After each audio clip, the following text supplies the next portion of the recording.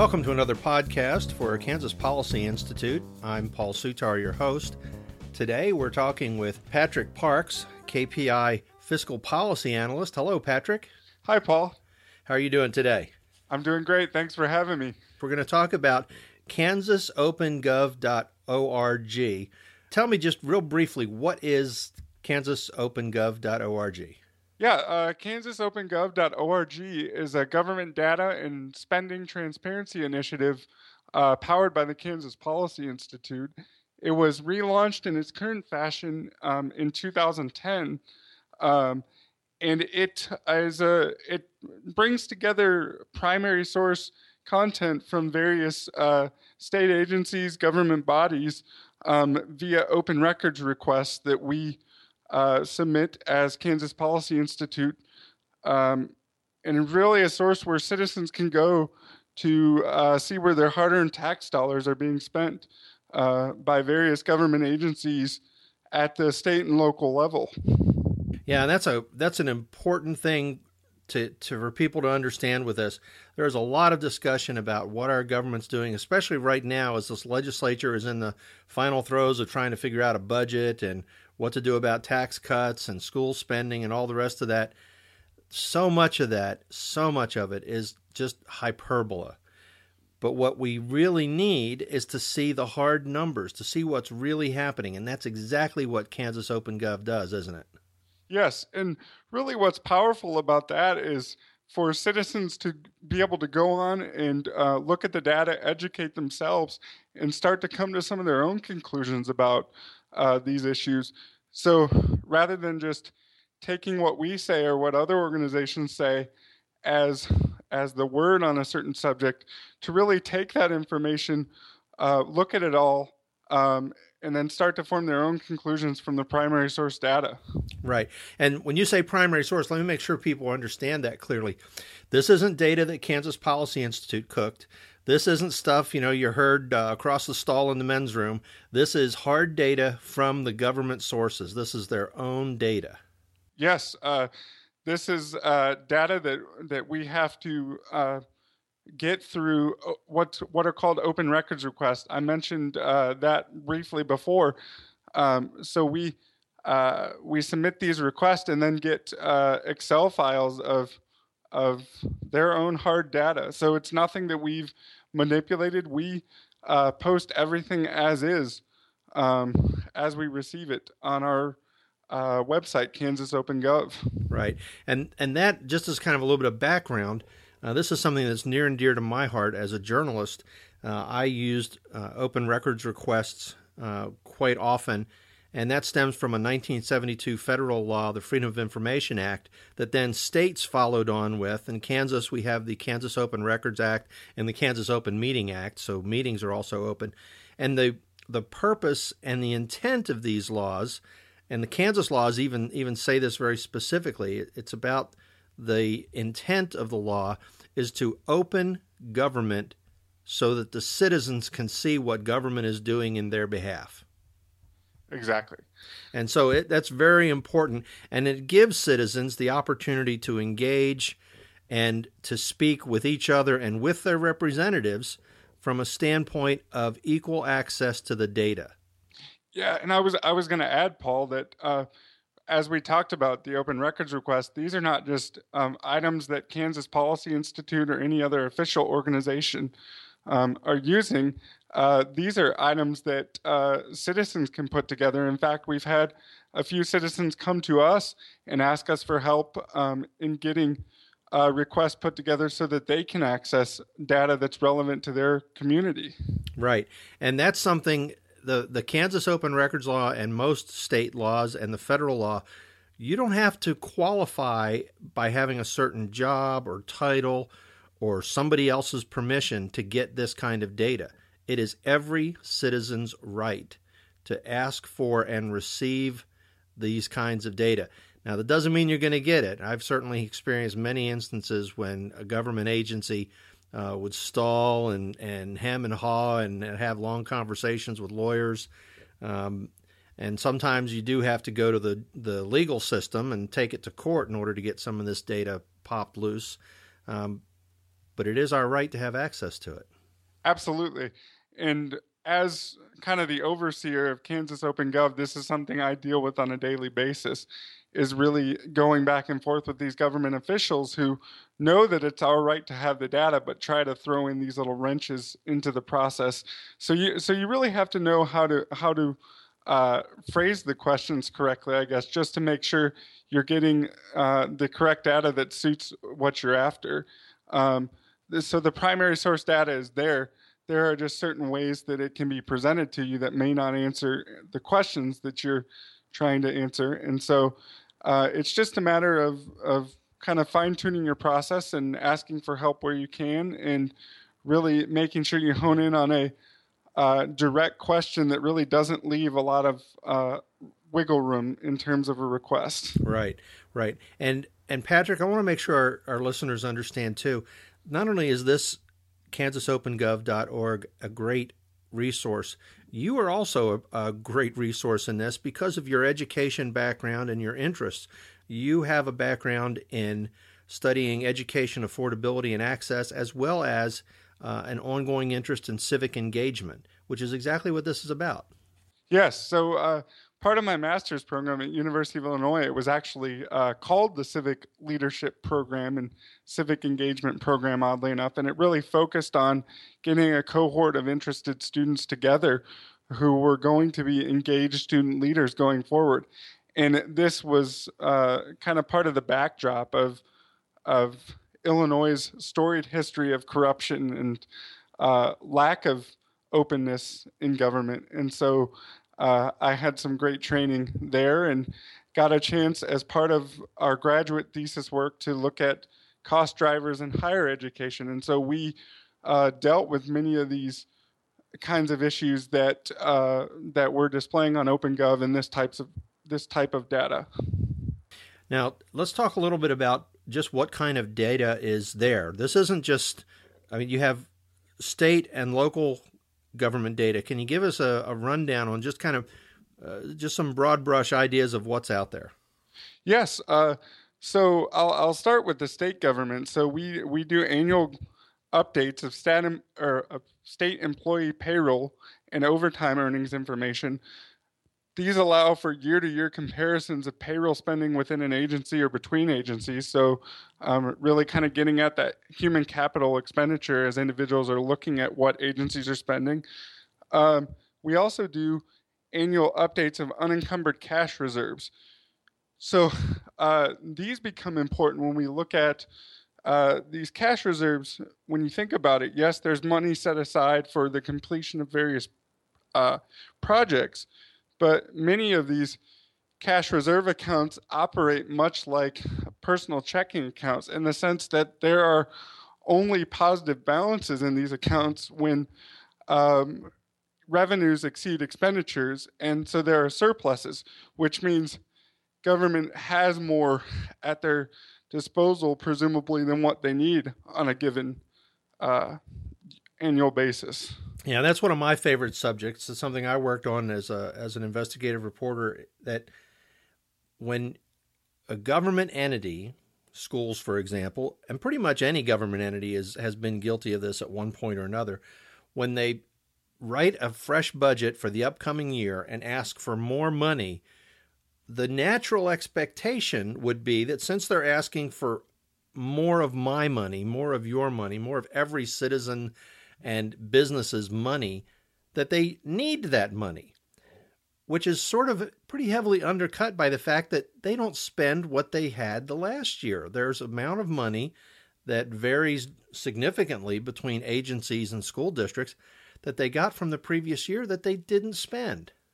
Yep, exactly. And this is, I would say this comes to light pretty recently and continually with when you're looking at school districts, especially, the constant drumbeat is the just spend more money, and we need more money to provide the level of education that we're providing for students. And the ironic part is that when you look at all other cash reserve funds, and this is apart from capital and debt for debt service to service debts and capital for construction projects, these carryover cash reserves statewide are up 87% since 2005. So that means these balances, these reserves that are left over in the state of Kansas, looking at school districts, it's 87% larger uh, than that total balance was in 2005. So really, what that means is that there is money left over after they've provided a quality education for all Kansas students, or presumably what they've felt is a quality education. Okay, so that's the state level and schools. Do you have through Kansas Open Gov also local government, county and municipal? We do. We do. We have payroll information for a select group of cities and counties. Obviously, we would be spending ungodly amounts of time if we tried to track down payroll information for all 105 counties and the cities they're in. But what we've done is we've kind of assembled a select sample of cities and counties that we think are pretty representative of the state of Kansas as a whole. And so we have that information available at the city level. We also have property tax data. So we have county property tax data, which covers all tax jurisdictions. And then we also have county only property tax data, which is just for the county and not the jurisdictions within the county. And then we also are going to be adding city property tax data as well. That's data that we've added in the past, and we just received that information today, actually. So we'll be adding that shortly. Awesome. Now, one of the things I like most about Kansas Open Gov, in addition to just being able to actually see the data, is that you can actually compare data sets. So, for example, if you look at property taxes and population and inflation, you can draw some really interesting conclusions off of that. Yes, it's actually really interesting. If you look again at the property tax data that I just talked about, which is statewide and it includes all tax jurisdictions within a given county, and then moves on to the statewide level, we have an 112% property tax increase from 1997 to 2014, which is the most recent data available. And this compares to only a 12% increase in population and a 44% increase in inflation. So you start to see a really big disconnect there based on how much that increase outpaces not only inflation, but also population growth as well. Right. If you add the 12% population growth and the 44% inflation, that's 56%, and that's exactly half the property tax increase. So property taxes have increased in Kansas at twice the rate of population plus inflation. Exactly. And we kind of did a fun little piece recently before we had the updated 2014 data. We took a look at what we call CEO pay per resident in various cities and counties, and it was interesting to look at the differences. What we found was that there was quite a higher rate of pay per resident in the small cities and larger cities, even like Olathe and Overland Park. And so it really tells you that it comes down to how the money is spent, not necessarily how much money is spent. And really this overlays, as we talked about, with these large property tax increases. So even though we know, as all good social science textbooks would tell us, correlation doesn't imply causation, it's a pretty big correlation to look at these high-level managerial salaries at the city and county levels, and then look at these property tax increases as well. Right, and you can draw some interesting comparisons by, again, you look at these different data sets and you compare them, population and expenses, for example. And, for example, you can look at two municipalities that might have similar size but very different budgets. And that raises questions. Why can this area do it so much more efficiently? What's different? And maybe there are good justifications for that, but maybe there aren't. And it just, like I say, it raises the question, But really, it starts with providing some answers. How much are we spending? How many people do we have? How much has it gone up in recent years? So that then the citizens can become informed and take that information, generate questions, and then go to their elected official and say, hey, how come this is happening? Yep, that's exactly right. I think there is a tendency, and this is not the fault of citizens, but I think there's a tendency to look at our lives within a given city or county and not really pay attention to what's going on there in terms of service provisions and what we're spending. As long as we get the services that we've become accustomed to, I think a lot of people check out of the political process and kind of engaging in the spending debates. But really, I think, and this is where OpenGov comes in, it really provides citizens with a mechanism to say, let's look at this information, as you pointed out, and starts to get us to a question of how do we provide the same or better service at a better price. Right.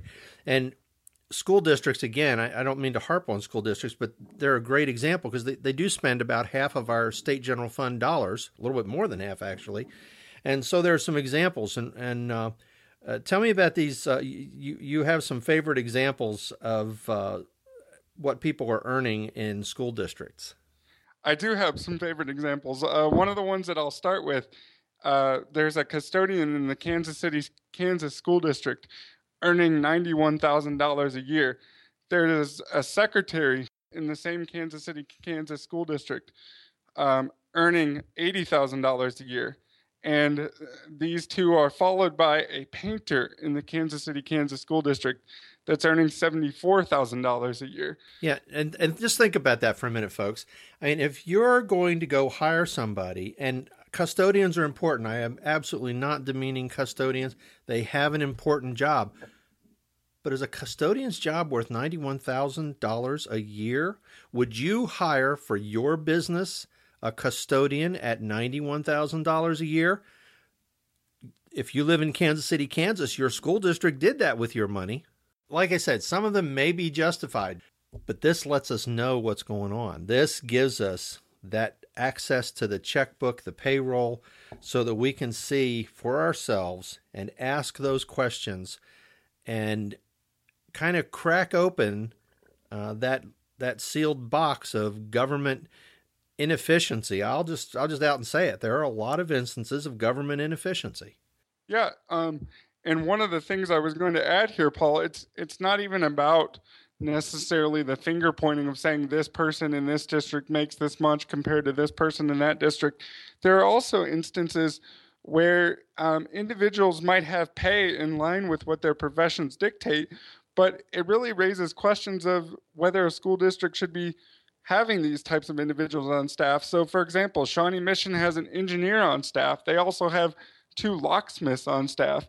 And I'm not trying to get into questions of how they operate on a daily basis, but one has to wonder, couldn't these types of functions that they may not be using on a daily basis be outsourced to the private sector? And even if you're doing this at the same cost, you're saving on the pension cost of having these individuals on the payroll for a number of years. Absolutely. And that is such an important issue. And it's an issue that's been contentious in recent years because schools, up until recently, have been able to effectively just have the state take those pension costs, even though the school districts are the ones who do the hiring and set the salary for each individual teacher, which then determines their pension costs.